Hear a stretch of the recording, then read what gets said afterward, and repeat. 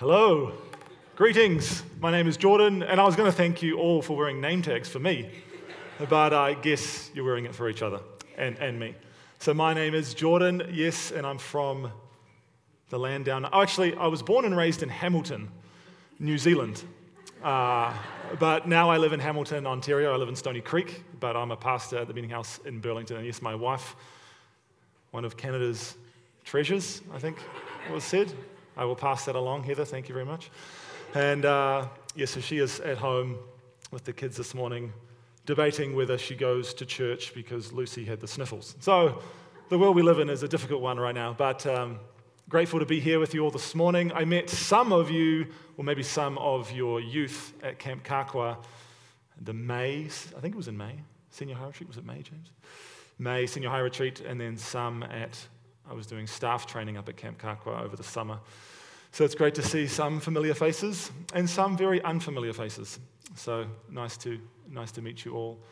So I got invited to speak, supposedly because Owen, who's one of the youth here, kept pestering Pastor John and saying, you have to get me to speak. So good to hear that youth have a voice in the church, and who knows what I'll share this morning, but hopefully I'll do Owen proud. So I'm going to talk a little bit about Jesus centricity, something that we talk a lot about in Anabaptist churches. We keep Jesus at the center, but I'll share it maybe from a different angle than you may have heard before. So a bit of my story: I grew up in a Christian home in New Zealand, Hamilton, New Zealand, and wasn't really that into church. I went along because I was supposed to. I grew up in a Christian family with parents that wanted me to go to church, and my mum was always pestering me, Jordan, when are you going to get baptized? Yeah, soon, one day. That was something for me that I didn't feel like I could do until I really made the decision for myself. But I'd always go to church, go to youth group, go to camps, and I grew up in kind of more charismatic circles, and I was the guy at those charismatic camps where like people were falling over, and I wasn't. Do I just weigh too much? Like I've always been quite large. I was 6'2" and I was 12. And so I don't know if like God and youth, he couldn't push me over. I'm not sure. But I grew up in these charismatic circles, but I never really felt anything, experienced God for myself. It was just kind of this religion my parents were into, and I kind of had to pretend to make sure I was included. And then one day, it was my last year of university. I was 22 years old, and I was starting to feel a bit empty inside and realizing something's off in my life.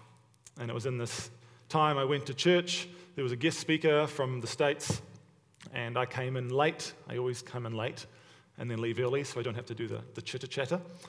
I came in late, and the lady was speaking, and once she finished her message, she pointed at me down the back. She could see me because I was quite tall, but she pointed at me down the back and said, come forward. She didn't say it to anyone else. She said it to me. So I came forward, and then she started praying for me. And for the first time in my life, I experienced God for myself. I felt like God was real. I had this kind of warm sensation in my body. And I had this sense in my head that God was speaking to me, which I hadn't had before. And I felt like he said,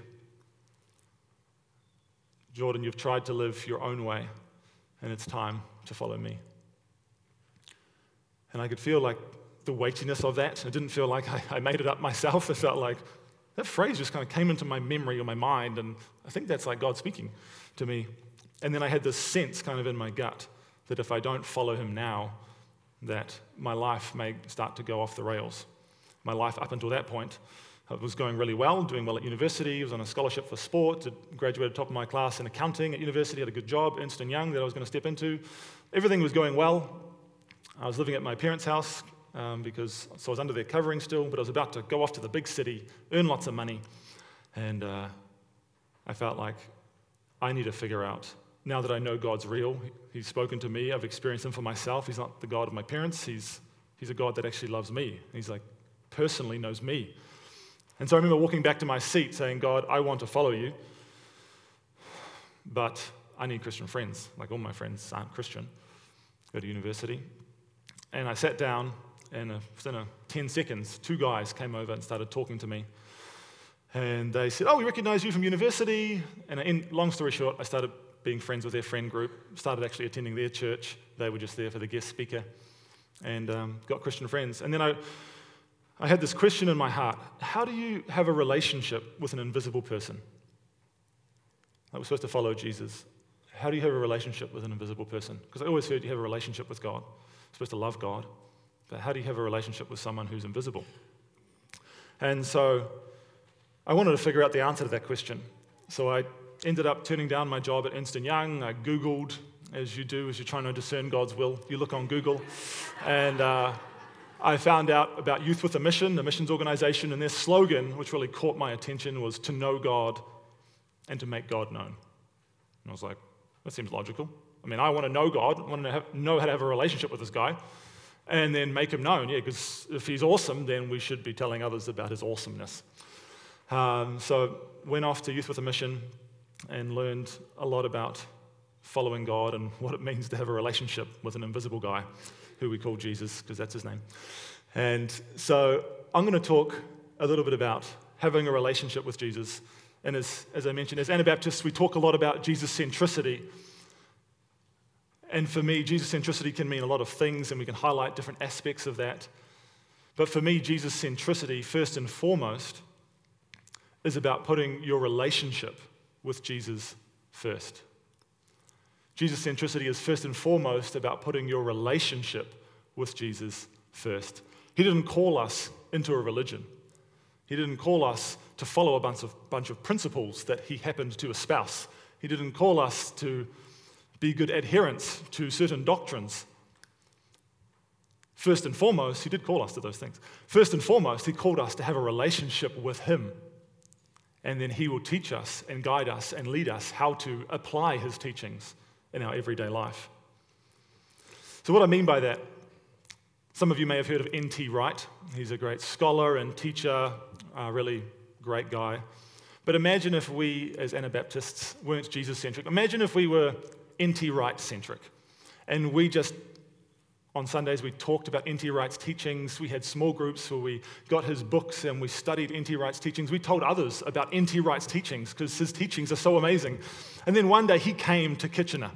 And he was going to be here in person, and we all went to, I don't know what your big building is in Kitchener, but we all went there, and we heard N.T. Wright speak live, and it was just amazing. We heard his voice, we saw him, we talked about him afterwards, and then maybe we were walking by, and then we actually saw N.T. Wright. And so imagine if it was me, and I was N.T. Wright-centric, and I went up to him, and I was like, N.T. Wright, it's me, it's Jordan. And he may call for security. He may be, hi, Jordan, do we know each other? Oh, I love your teachings. I follow your teachings. I have book studies about your teachings on Sunday. Every Sunday I tell people about your teachings. Oh, that's awesome, Jordan. That's awesome, Jordan. That's so great. Well, have a great day, and I've just got to go to a meeting. I could be N.T. Wright, teaching-centric, but I may not know N.T. Wright. Being Jesus-centered is first and foremost about having a relationship with Jesus. In the book of Galatians, chapter 4, it says this: "Before you Gentiles knew God, you were slaves to so-called gods that do not even exist. So now that you know God, or should I say, now that God knows you." This relationship that God calls us into, that we have with Jesus. Jesus said when he was questioned, what is the greatest commandment? What is this life all about? He said, you shall love the Lord your God with all your heart, with all your soul, with all your mind, with all your strength, and you shall love your neighbor as yourself. First and foremost, above all else, we are to love him. And then as we grow in the knowledge of him, as we are conformed into the image of his Son, we are pouring that out. We are knowing God, and then we are making him known. Another passage in Matthew chapter 7, as Anabaptists, we're rooted and grounded in the Sermon on the Mount. Actually, last week at the meeting house, we had a kind of atypical Sunday where we had different readers literally read out the whole Sermon on the Mount. And that was the teaching for us last Sunday at church. And I got up afterwards to kind of debrief And I saw in the crowd people in my congregation just with tears in their eyes. And it was powerful to see, this is Jesus' teaching. And when we take it in, when we process it, when we talk to Jesus about it, about how to live it out, and then we try and live this out, it impacts us, it transforms us, it sets us free. This passage I find quite intense that Jesus spoke. But as Anabaptists, we're rooted and grounded in this portion of Scripture, so we have to stare right into it.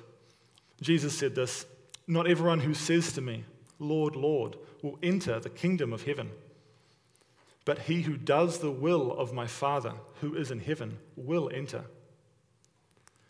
Many will say to me on that day, 'Lord, Lord, did we not prophesy in your name, and in your name cast out demons, and in your name perform many miracles?' And then I will declare to them, 'I never knew you. Depart from me, you who practice lawlessness.'" That verse freaks me out a little bit, especially the word many. There will be, Jesus said, Jesus prophesied, this is true. We are rooted and grounded in this teaching. This is a truth. Many will stand before Jesus thinking that he knows them. Just like I thought N.T. Wright knew me. Because I learn your teachings. I know your teachings off by heart. If I was a Pharisee, I know the whole Torah. I've memorized the whole thing. I know you. But the Pharisees, they stood before Jesus, some of them, and said, "He casts out demons by the prince of demons." Many will say to me on that day, "Lord, Lord." And Jesus will say to them, "I never knew you." This is something that grips me because I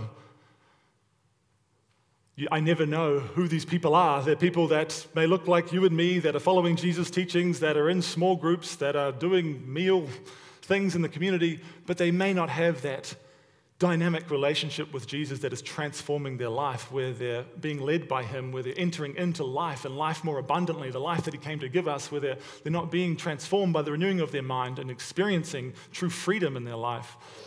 And it's not our decisions. It's not up to us to know who's in, who's out. Who does Jesus know? Who does Jesus not know? Jesus actually did a parable about the tares and the wheat, and he said, "No, you guys can't really pick who's in and who's out. Leave that to the angels at the end of the age, and they can determine who's in and who's out." And we get this as a centered set, Jesus-centered, oriented community. We are just leading people closer and closer to Jesus and how to live out and model the Jesus way in our lives. Another passage I find quite striking is in 1 Corinthians. If you've been to weddings, 1 Corinthians 13, the chapter of love, the marvelous chapter of love, lots of warm fuzzies.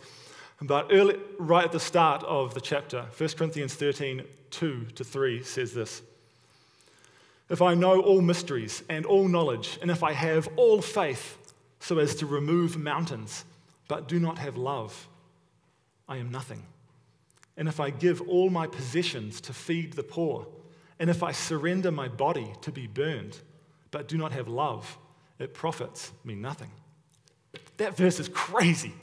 Can you imagine if someone came to your church, maybe a guest speaker, not me, but someone who came, and they have all faith so as to remove mountains, like literally moving mountains. Like after the service, they're like, "Do you guys want some construction done on your property? I can remove the hills, I can adjust the things." They gave all their possessions to the poor. Like they actually gave all their possessions to the poor. That seems pretty Jesus-y. That seems pretty Jesus-centered-y. Like you gave all your possessions to the poor. You took the Sermon on the Mount seriously. Give to him who asks of you and do not turn away from him who wants to borrow from you. You were living out the teachings of Jesus and you gave all your possessions to the poor. Whoa, this guest speaker is amazing. They can move mountains, and without faith it's impossible to please God. And you have so much faith you can move. Whoa, you must be so pleasing to God. You give all your possessions to the poor. And if I surrender my body to be burned. And this person even went off the next day and got martyred trying to reach a tribe in the Middle East. They gave their body to be burned as a martyr after giving all their possessions to the poor and moving some mountains in Kitchener. That sounds like a pretty amazing Christian. I think we'd probably, they'd get on Christian TV, we'd have books about that person, but that person may stand before God. They stand before Jesus, and he says, "You didn't do that for me. You didn't do that for love.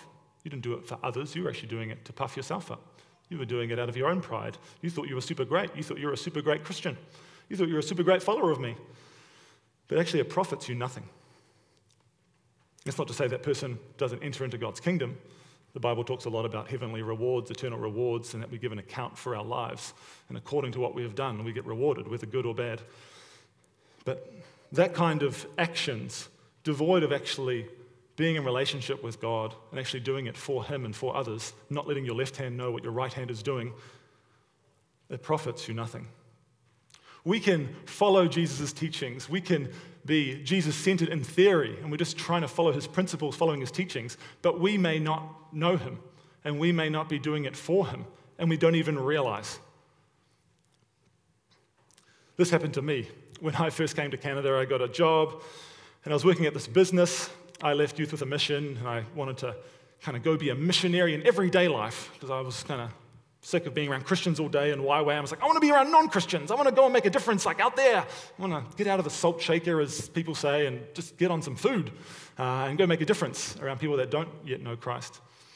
And I worked at this company, and things were going well. But then I got a promotion and another promotion, and then there started to be some dissension with, so I was a manager, and then there was two other managers that had the same level of authority as me. And then these two managers started spreading rumors about me. They started saying things about how I treat my wife, and they started spreading these rumors around the company. When I would make changes, they would intentionally not follow the rules. I was trying to bring health and safety up to standards. You had to wear steel-toe shoes in the manufacturing plant, but they would just wear their sneakers. And so they were just undermining everything I was doing. They would gossip about me. They were just out to get me, but never talk to me about it or never confront me about anything, just behind the scenes were trying to attack me. And so what I did, I was like, well, Jesus talks about, praying for your enemies and blessing your enemies. So I started praying for them and forgave them. And I felt this nudge inside, like, I need to go talk to them. I need to, talk to them about this. And just, the Bible talks about Matthew 18, talk to people when you have disagreements, actually hash it out. But I kind of ignored that nudge. I was like, oh yeah, but Jesus teaches to bless your enemies, love your enemies, pray for those who persecute you, bless those who persecute you, pray for those who mistreat you. So I was just praying, I was blessing them, I was forgiving them in my heart. I didn't have any bitterness toward them. In 1 Peter 2, I think it says, if when you do what is right and suffer for it, you patiently endure it, this finds favor with God, for you have been called for this purpose, since Christ also suffered for you, leaving you an example for you to follow in His steps, who committed no sin, nor was any deceit found in His mouth, and while being reviled, He did not revile in return. While suffering, He uttered no threats, but kept entrusting Himself to Him who judges righteously. So I was, memorizing that scripture. Well, if I just be patient, if I'm suffering for doing what's right, I'm not doing anything wrong. I'm following teachings of Peter, but the scriptures, and just like Jesus, He was being reviled. He did not revile in return. He just trusted it to God. God's the judge. God will sort out this issue at work. So I just kept finding scriptures that I was comfortable with. But this nudge kept coming inside. You need to talk to them. It's good to pray for them. It's good to bless your enemies. It's good to trust God to be the judge and not try and be your own defense attorney. Those are all good scriptures, and those are all great. Those are all great principles and teachings of Jesus. But I felt like Jesus Himself, the one I was in relationship with, was asking me to go talk to them. And I just kept ignoring that. I kept ignoring it. And I don't think I fully realized at the time that I was ignoring Jesus so I could follow Jesus' teachings. But I was ignoring Jesus and what He was telling me to do in the moment and justifying it by seeming like a good Christian who was just following His teachings. And I imagine if Jesus wanted to come and quote a Bible verse to me about the situation, He may have spoken something similar from Matthew 23, which Jesus, when speaking to the Pharisees, said this, "For you tithe mint and dill and cumin, and have neglected the weightier provisions of the law, justice and mercy and faithfulness. But these are the things you should have done without neglecting the others." The Pharisees were following the law as they should in that time, but they were neglecting other parts of the law, justice, mercy, and faithfulness, and focusing on these things to the neglect of the even more important things, I was neglecting the more important thing, what Jesus was actually asking me to do, which is also biblical in the Sermon on the Mount. I forget where. It says, if your brother has something against you, leave your offering there before the altar and go. First be reconciled to your brother, and then come and present your offering. So when you're coming to do some spiritual act of worship, you're coming to do something very spiritual and Christian-y, and you look super Christian and super great, coming to present your offering at the altar, that's the holy worship, that's the law, you should be doing that. And then Jesus said, hey, I don't even want that piece of your worship right now. I want you to go and be reconciled to your brother. And then still come and present your offering. You're still supposed to do this. But there is things that I'm leading you to do. There's different principles and different truths that Jesus highlights in different seasons. Some seasons he may call you to give a lot of your time. In other seasons he may call you to give less, because maybe you have young children and he wants you to invest in your family more. There's different seasons where you're applying Jesus' principles and Jesus' teachings in different way. So I could imagine Jesus would rephrase that passage like this. Jordan, you pray and forgive and bless your enemies, but have neglected what I was actually asking you to do. I wanted you to go and talk to him. Yes, you should always pray, forgive, and bless, but these things you should have done without neglecting what I was actually asking of you. It can be so easy to think we're putting Jesus at the center. I thought I was at the time, I think, because I was following his teachings. But I wasn't following him. Like I was following him, yes. And actually, God's very gracious and very kind and very understanding and meets us in our weakness. And to this day, I'm now friends with those two people. I had one of them was over at my house this week. And so the relationship has been restored and it's great. So it's not that if you don't follow all the steps or if you don't follow what Jesus is nudging you towards, everything's going to fall apart. No, our God is a God that loves mercy. Micah 7 verse 18 says, our God delights in mercy. And meditating on that truth will transform your life. Because whenever you make any kind of mistake or miss something that God's leading you to, realizing that God delights in mercy, like he just loves showing mercy. He's like so excited to show mercy. He's like, yeah, you did it wrong, but come back to me. Just like the prodigal son story when the son starts getting hungry because he's eating, he's tempted by the pig's food. And he's like, if I go home, I'll get better food. He's not even coming home for the right reasons. And his dad's like, oh, my son. Runs to him, hugs him. I'm not worthy to be, whatever. Let's throw a party. Let's kill the fattened calf. Like God delights in showing mercy.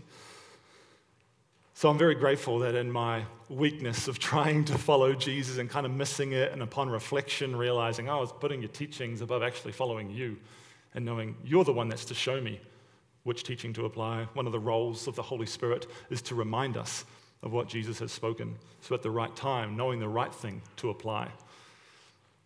We can be Jesus-centered, teaching-centered, but not be Jesus-centered. So living a Jesus-centered life is first and foremost about putting your relationship with Jesus first. So going back to what I said at the start, when I first gave my life to God, and I had that one question, how do you have a relationship with an invisible person? And I learned a lot of things over the last number of years, but one thing that is central, that is crucial, that is essential to relationship with anyone, God included, Jesus included, is communication. If you want to have a relationship with someone, there has to be some level of communication. And it has to be two-way communication, like the N.T. Wright situation. I'd been listening to his communication, but he hadn't been connecting to my communication. There wasn't a two-way communication. And God wants to have a two-way communication with us. Jesus wants to speak to you and guide you and lead you and help the scriptures come alive and help his teachings come alive and help you know how to apply them at your workplace, in your family life, on your Sabbath, however you live your life. He wants to help make these teachings come alive in your everyday. And I've found that prayer, talking to God about his teachings, helps me to live out his teachings in the everyday life. I kind of see the Bible You know, as Anabaptists, we know that some churches are more Bible-centered, we're more Jesus-centered. I kind of see the Bible as kind of like a menu at a restaurant. Imagine being a connoisseur of the menu. So you go to Turtle Jack's, and you just know that menu. You know it off by heart. You know, the waiter comes to try and tell you the specials, but you're like, hey, wait a minute, John, these are the specials of the day. I know it off by heart. I know what the secret ingredient is that the chef uses, and you're just recounting the whole menu to the waiter. And the waiter's like, wow, that's amazing.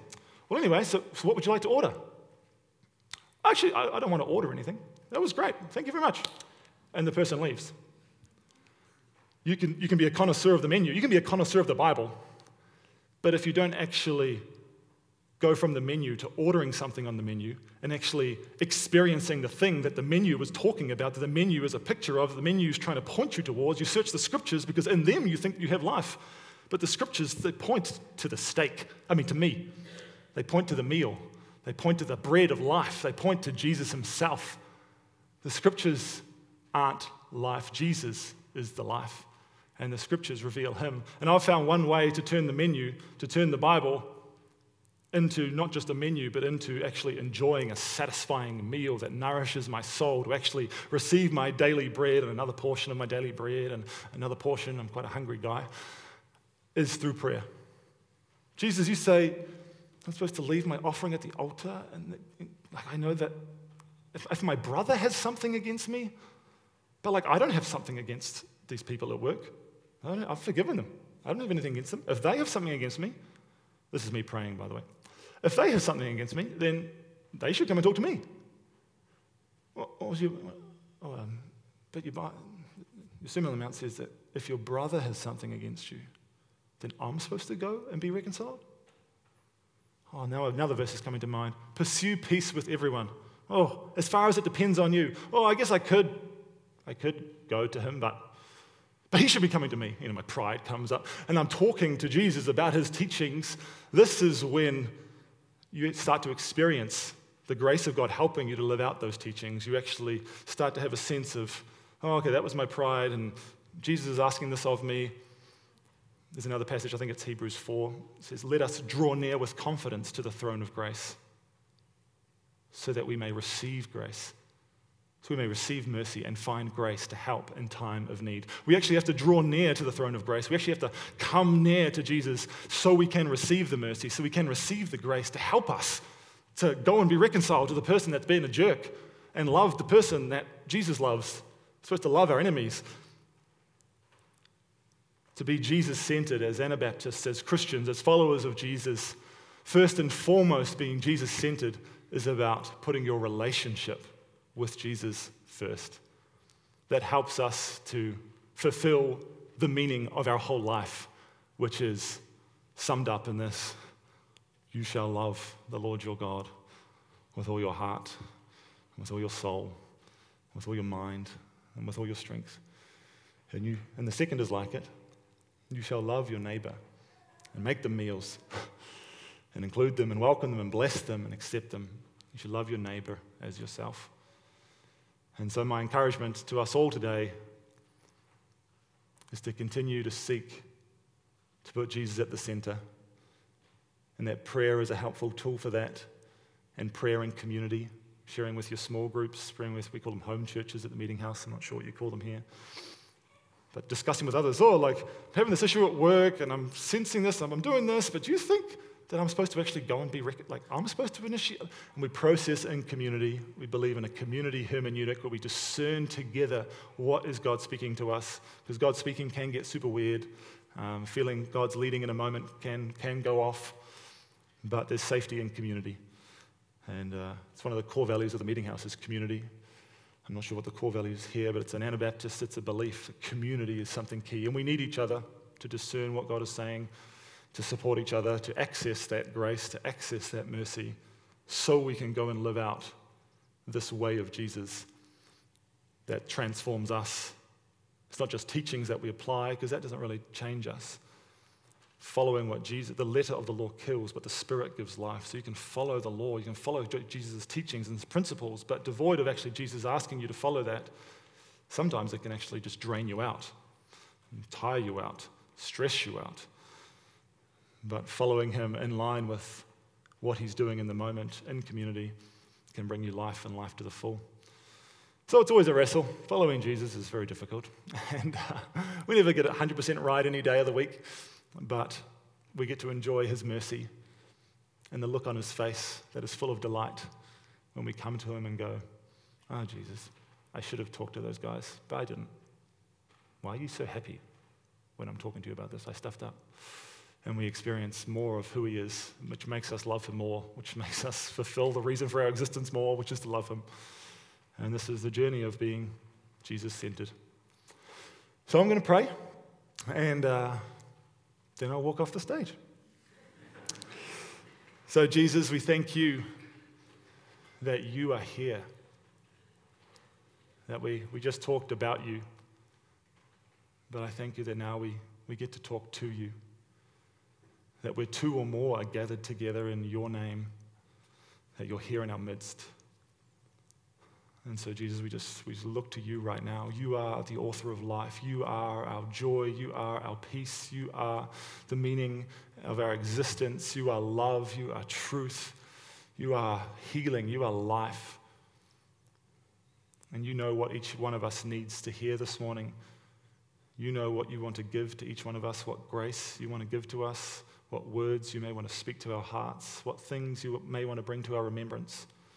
Help us to follow you. Help us to know you so that we can be set free, so that we can be blessed, so that we can be a blessing in this world around us. And we pray this in your name. Amen.